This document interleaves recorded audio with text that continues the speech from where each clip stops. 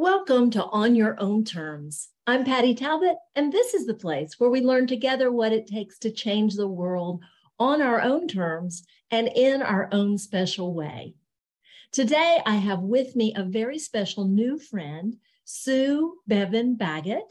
And Sue is someone I met through the Heroic Public Speaking program I've been involved with. And like so many times when I do these interviews, I get someone that I know a little bit, and I think I know about their work as a change maker. And then when we get into deep conversation, I discover so many more ways that they are working to change the world and make the world a better place. Sue's conversation was one of those conversations.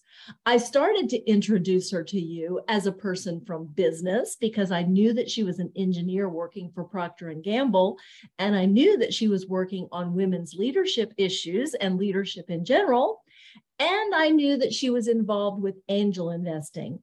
But what you're going to find out today is all the many, many facets and many, many issues that are important to Sue, and how she has worked from many different angles to address those issues that are so important to her and so important to so many people, especially women, in today's world. So I invite you now to join me in hearing Sue's homegrown solutions for a patchwork world. Welcome, Sue Bevan Baggett.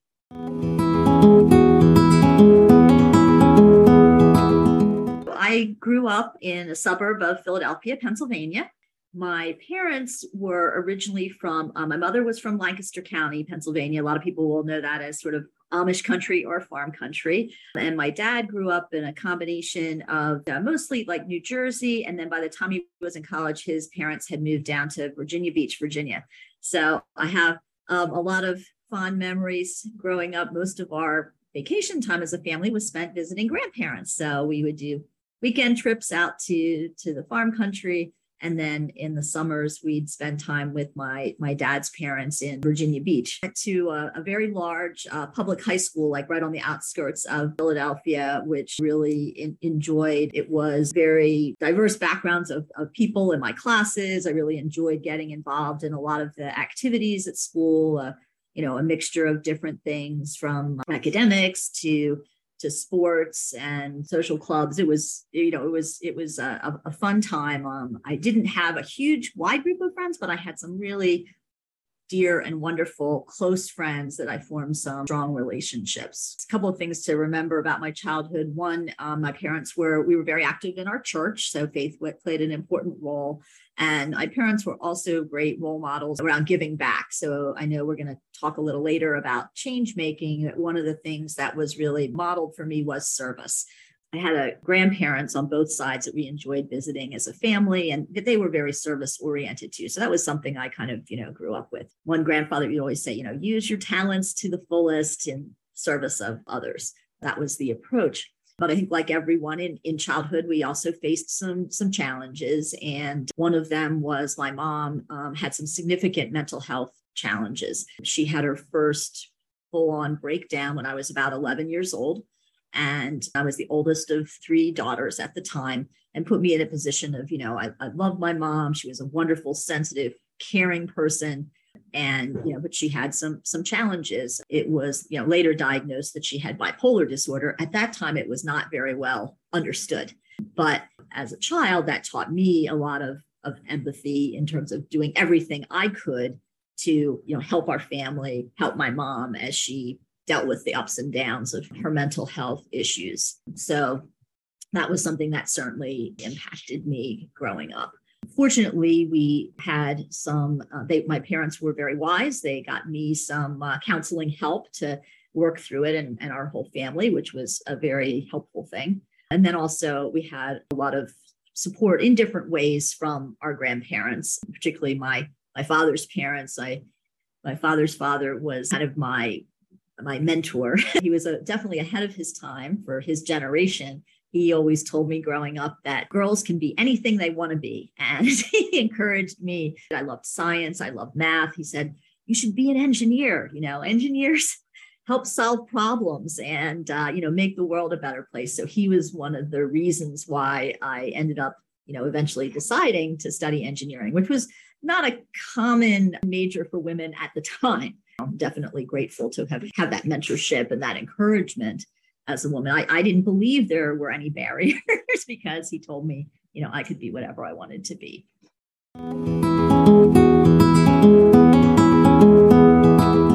So one of the ways I really learned empathy was through the challenges that our family faced, my mom's mental health challenges. So that was certainly a factor and something that's, important to me. And then I have a sister who experienced challenges with domestic violence. And so that is another cause that's very important to me. There is a night that I will never forget. I was pregnant with my second child and we were in Cincinnati. And I got a phone call from my sister, Sandy, and she's actually calling me from a police station.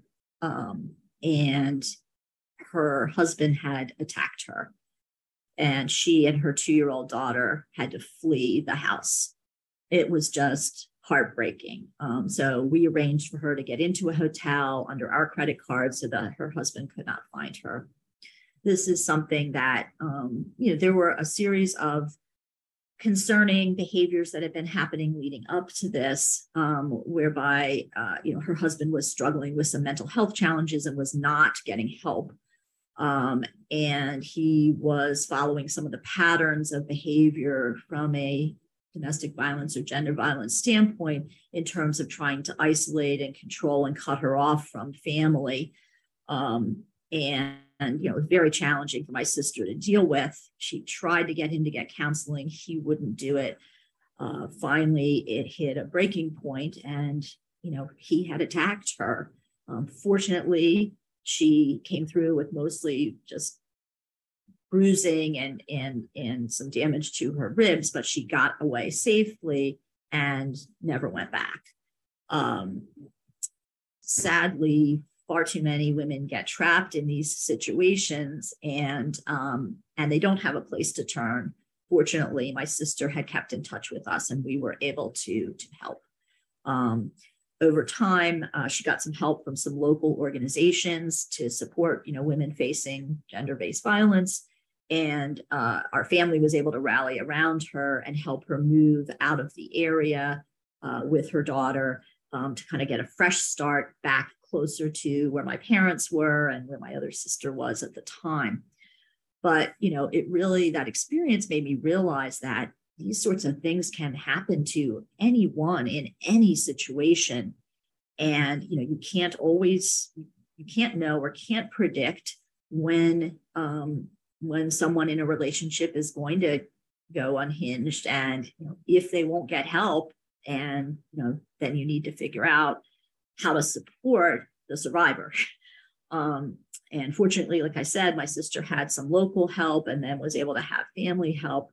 But there are far too many women who get trapped in these really unhealthy relationships. So that is a cause that's always been important to me because it's such a misunderstood situation and because so many women feel so trapped. So over time, not immediately at that time, but over time, as I grew to understand this and as I had the ability, as my family situation evolved, that I had some time and space to do work, trying to work on ending domestic violence, gender-based violence, was something that I dove into first from I got to know some of the local nonprofits in the Cincinnati area and eventually got involved as a board member, and I've stayed involved as a strategic advisor to that work, to an organization locally, because having had the experience with my sister, it really helped me to understand something that's unfortunately not well understood, that a lot of people don't even speak about. And I've learned that speaking out about it can really help more people to understand why it needs time and attention. So I'm rambling a little bit about it, but so what I ended up doing is, later on in my life when I had the time and space, in addition to giving money to an organization, I decided to give my time. I spent about 6 years on the board of an organization in Cincinnati, Ohio called Women Helping Women. They have done some tremendous work in the area of both preventing gender-based violence as well as providing unique support for survivors. They have a program that is now getting a national recognition whereby they send people who are trained in domestic violence to go in with police to, in-home situations to help provide extra protection for survivors, for children who are witnessing it. And that's, now been proven to be very effective and helpful. They have some other innovative programs around preventative training in schools, prevention training in organizations. And so, I'm very pleased to spend time with them. I'm no longer on the board, but I'm on a strategic advising, committee to that organization. When I first started my career, I had done some summer internship work. I went to Lehigh University and studied chemical engineering there. And one of my summer jobs was in an oil refinery, actually. And I was doing mathematical modeling of this catalytic cracking unit in an oil refinery. And while I loved the mathematical modeling, my favorite part of the internship was really lunch, when I got to interact with the other interns. And so I learned from that the type of role I wanted to do in engineering was not sitting in front of a computer and interacting with the computer all day. I needed to do something in engineering that actually involved people and helping people.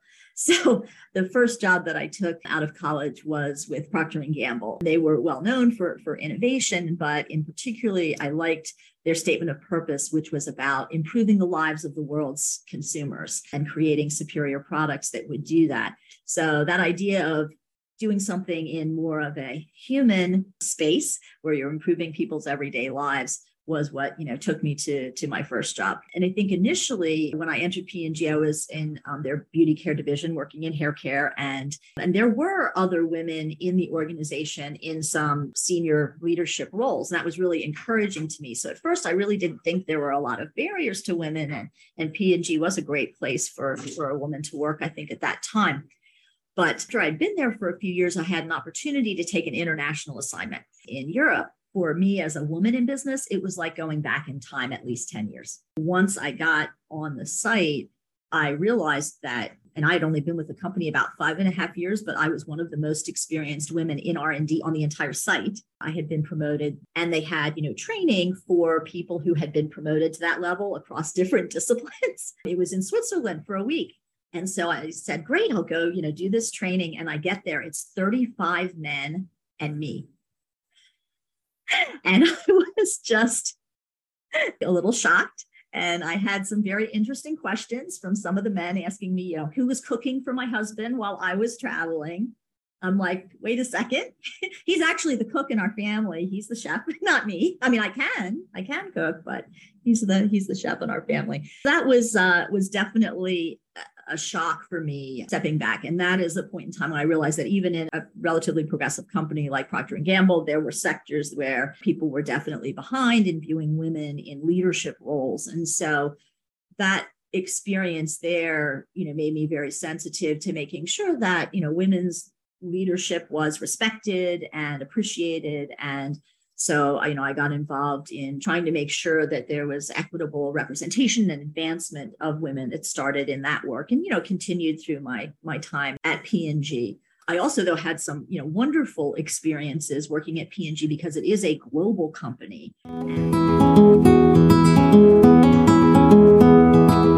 I feel like I had some experience working with people of different backgrounds in the context of my high school because we were kind of right on the outer edge of Philadelphia. So we had people from different backgrounds and experiences. I had the opportunity to work with people in different backgrounds from my church, which was they called it like the crossroads of the city of Philadelphia. So we had people from a wide range of different neighborhoods. Then the opportunity to work at P&G really opened up all of these opportunities to work for people around the world. And that was something that was a phenomenal experience for me.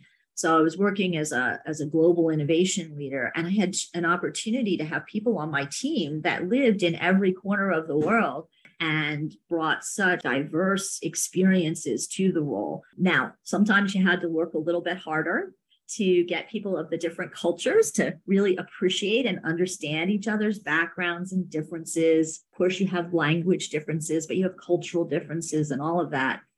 But my experience was that the more diverse the team was, if you could get them to understand each other through different interactions, either the work we were doing together with the consumers or the work we were doing together as a team, you could just get some phenomenal results. Innovation. How do you solve tough challenges in the world? You get a diverse group of people with different backgrounds together, and you can figure out almost anything.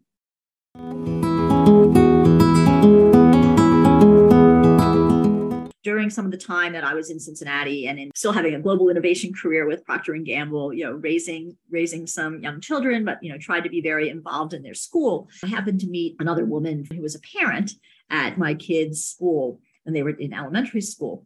And she had a really interesting vision around how to drive collective impact. And this was back over 20 years ago now, but she had observed a practice called giving circles. And she had this idea about, bringing to life a, women-focused giving circle. She named it Impact 100. And the idea was that women would pool their financial resources, but also pool their wisdom around what the community needs might be, and to give more step-changing grants in the community. And so every 100 women who joined Impact 100, each of whom would bring $1,000 to the table, we would make a $100,000 grant available back out to the community. And this organization was founded in Cincinnati. And I was one of the founding members, which was exciting. I thought it was a really neat idea. I ended up doing some strategic advising when the organization was forming, helping them with mission, vision, values, and then ended up joining the board in the second year and spent about 6 years on that board, including president and past president. And then I got involved in helping spread the model to other states. And now there's some around the world. But that was a really great experience for me because it, introduced me to the power of that collective giving and collective wisdom, which I loved. And, our goal was to empower more women to get involved in philanthropy, and it definitely did that. But it also was a tremendous opportunity. We had 5 different focus areas for the grant giving. And so we had applicants from local nonprofits. And I was able to learn a tremendous amount about the grant writing process, the grant review process, and how to determine, what some of the critical community needs were. In fact, it was through Impact 100 that I met our local organization, Women Helping Women, that was serving survivors of gender-based violence, and how I got involved in that work. So the Impact 100 work led to my involvement there, as well as to board opportunities that I'm involved with now. Now a member of the board of our, Free Store Food Bank, which is a local organization that helps with ending hunger, both from the standpoint of providing food for people in need, but also from the standpoint of doing wraparound services and workforce development so that people no longer need the services of the Free Store. So Impact 100 was a really terrific initial experience with not just giving money, but really learning and about the organizations that led to, several other things that I've done in the philanthropic space.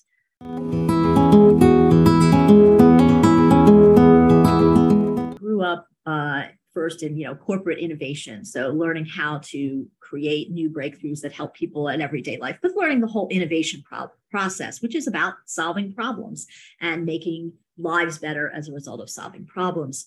And then on the other side, I was getting involved in the philanthropic world, through Impact 100, through Women Helping Women, through the Restore Food Bank, and learning ways of, creating good. And I think for a long time, my mind was sort of in this mode of, what I grew up with, which is you go to work and you make money, and then you give that money away to philanthropy. And so you have for-profit companies that you use to do well and build economic value. And then you have nonprofit companies that are out there doing, the good things in the world.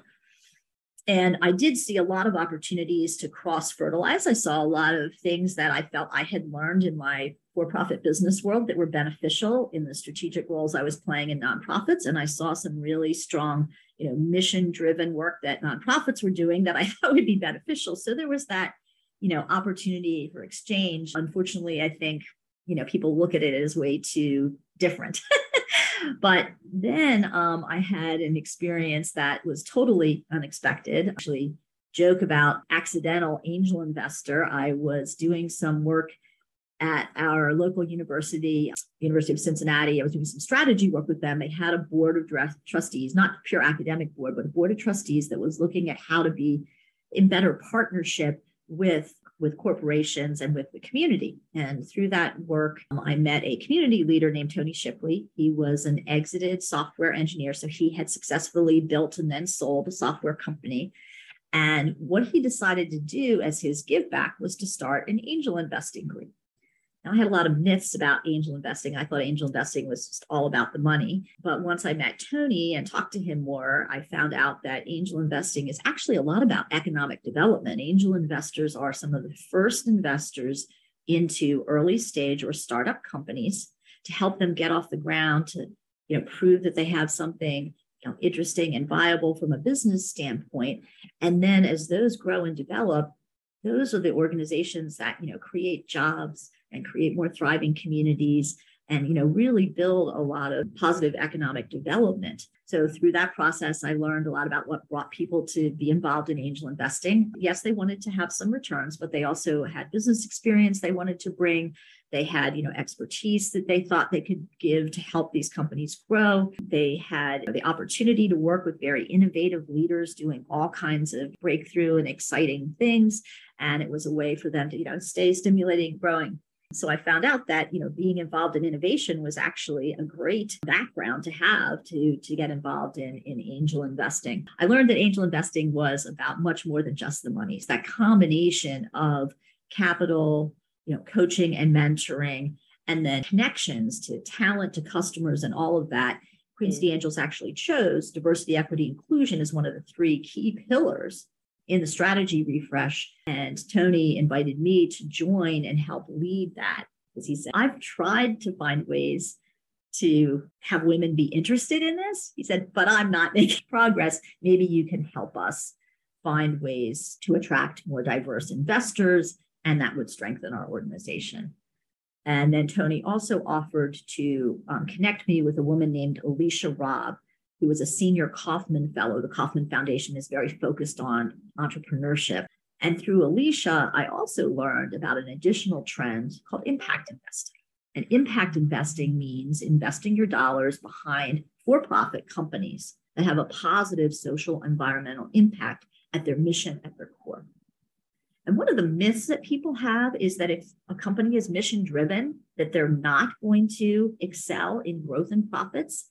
And that is not true. Oftentimes, having that really clear mission is what energizes companies, what attracts talent to do that. And, they figure out how to solve those big problems in a way that also has a sustainable business model attached to it. To really look at what kind of difference are these companies going to make in the world. And I have a particular passion for impact investing to the companies with those positive missions. What I look for now is what are some innovative ways that can drive change. So yes, I still do some innovation consulting work, that's the thing, but I'm looking for innovative ways working both on the for-profit side and the nonprofit side to drive change. So part of it is the impact investing. And with that, it's like, finding companies that have that mission at the core that I can invest behind, but also trying to diversify the number of people who are getting involved in impact investing as a way to drive change that is a complement to philanthropic giving. So I still do philanthropic giving because there's some, great nonprofit organizations that are out there that are doing great things, but I see impact investing as a wonderful complement to nonprofit giving so that you can work the problem from both sides. For example, the Free Store Food Bank that I'm a part of has 2 different social venture workforce development things that they do. One of them is a Cincinnati Cooks program. They train people to have jobs in food service, and they have a catering service that they use to help support the training program for workforce development. And then in the context of Women Helping Women, there is a social venture called WorkStrong, which they go into employers And they train people how to recognize the early signs of potential domestic violence happening in the workplace, and then get those employees connected to resources and women helping women to help them before things escalate. And that's a big win for employers because they can help their employees to avoid getting into difficult situations. But that's a social venture for women helping women. They're providing a real value to employers, that what the employers pay for that training goes back into women helping women to help support their operations and their survivors. So I really love some of the innovative things happening in the philanthropic space. And then I love the work in impact investing. I think there's an overall need for for-profit companies to be more conscious of the impact that they're having. That's the right thing to do from a corporate citizenship standpoint, but it's also the smart thing to do from a business standpoint. If you look at how people are evolving in their decision-making, where they're investing their money, where they're spending their money, where they're choosing to work, organizations that recognize that importance of what they stand for and the impact that they're making are going to do a lot better in terms of their overall business, their ability to attract top talent. There's a number of advantages. To me, I see so many things in the world that could be better. And so from an innovation standpoint, I'm looking for, how do you make the human connections that can drive change? How do you create those exchanges across organizations that change? How do you bring the best minds to the table from both sides to get the best outcomes? My personal mission is around empowering positive impact. And I look to do that, especially through innovation and connection. So if anyone wants to learn more, please reach out to me on LinkedIn, Sue Bevan Baggett, and reach out if folks are looking for a speaker on the human side of innovation and how to drive more successful outcomes through solving the human side of innovation. That is one of the topics that I speak about, as well as angel investing, impact investing, and some of the other things that we talked about. Thank you, Sue.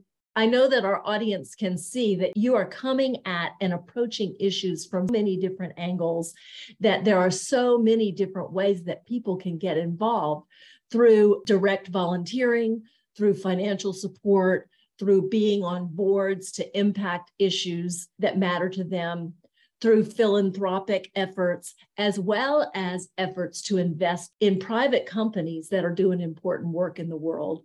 The possibilities really are endless.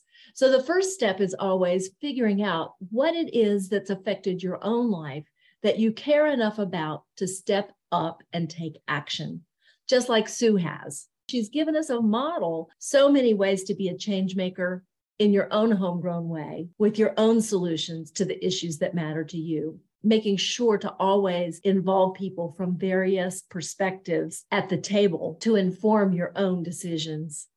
And when you do so, your world becomes so much bigger because your impact becomes bigger as your pebbles thrown into the pond that we share ripple out and make a true and deep and lasting difference.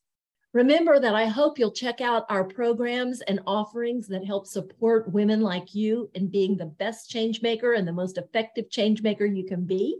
Look me up at blueroadseducation.org. You will be able to download your free ebook that reminds you of the characteristics that all change makers have in common. And you can follow a path to develop those characteristics and strengthen those characteristics in yourself. Next week, you're going to hear from another change maker, a wonderful woman named Jenna Banks, who talks to us about how to start with loving ourselves if we hope to make any big impact in the world. And I love what Jenna's message is because it aligns perfectly with our being quadrant. We start with caring for ourselves so that we have the capacity to care for others and issues that matter to us. Without doing so, we have nothing to give. In the meantime, may you be grounded in your beingness, guided in your doingness, generous in your connectedness, and inspired in your reflectiveness, so you can change the world on your own terms. I'm Patty Talbot. I'm always learning, and I know you are too.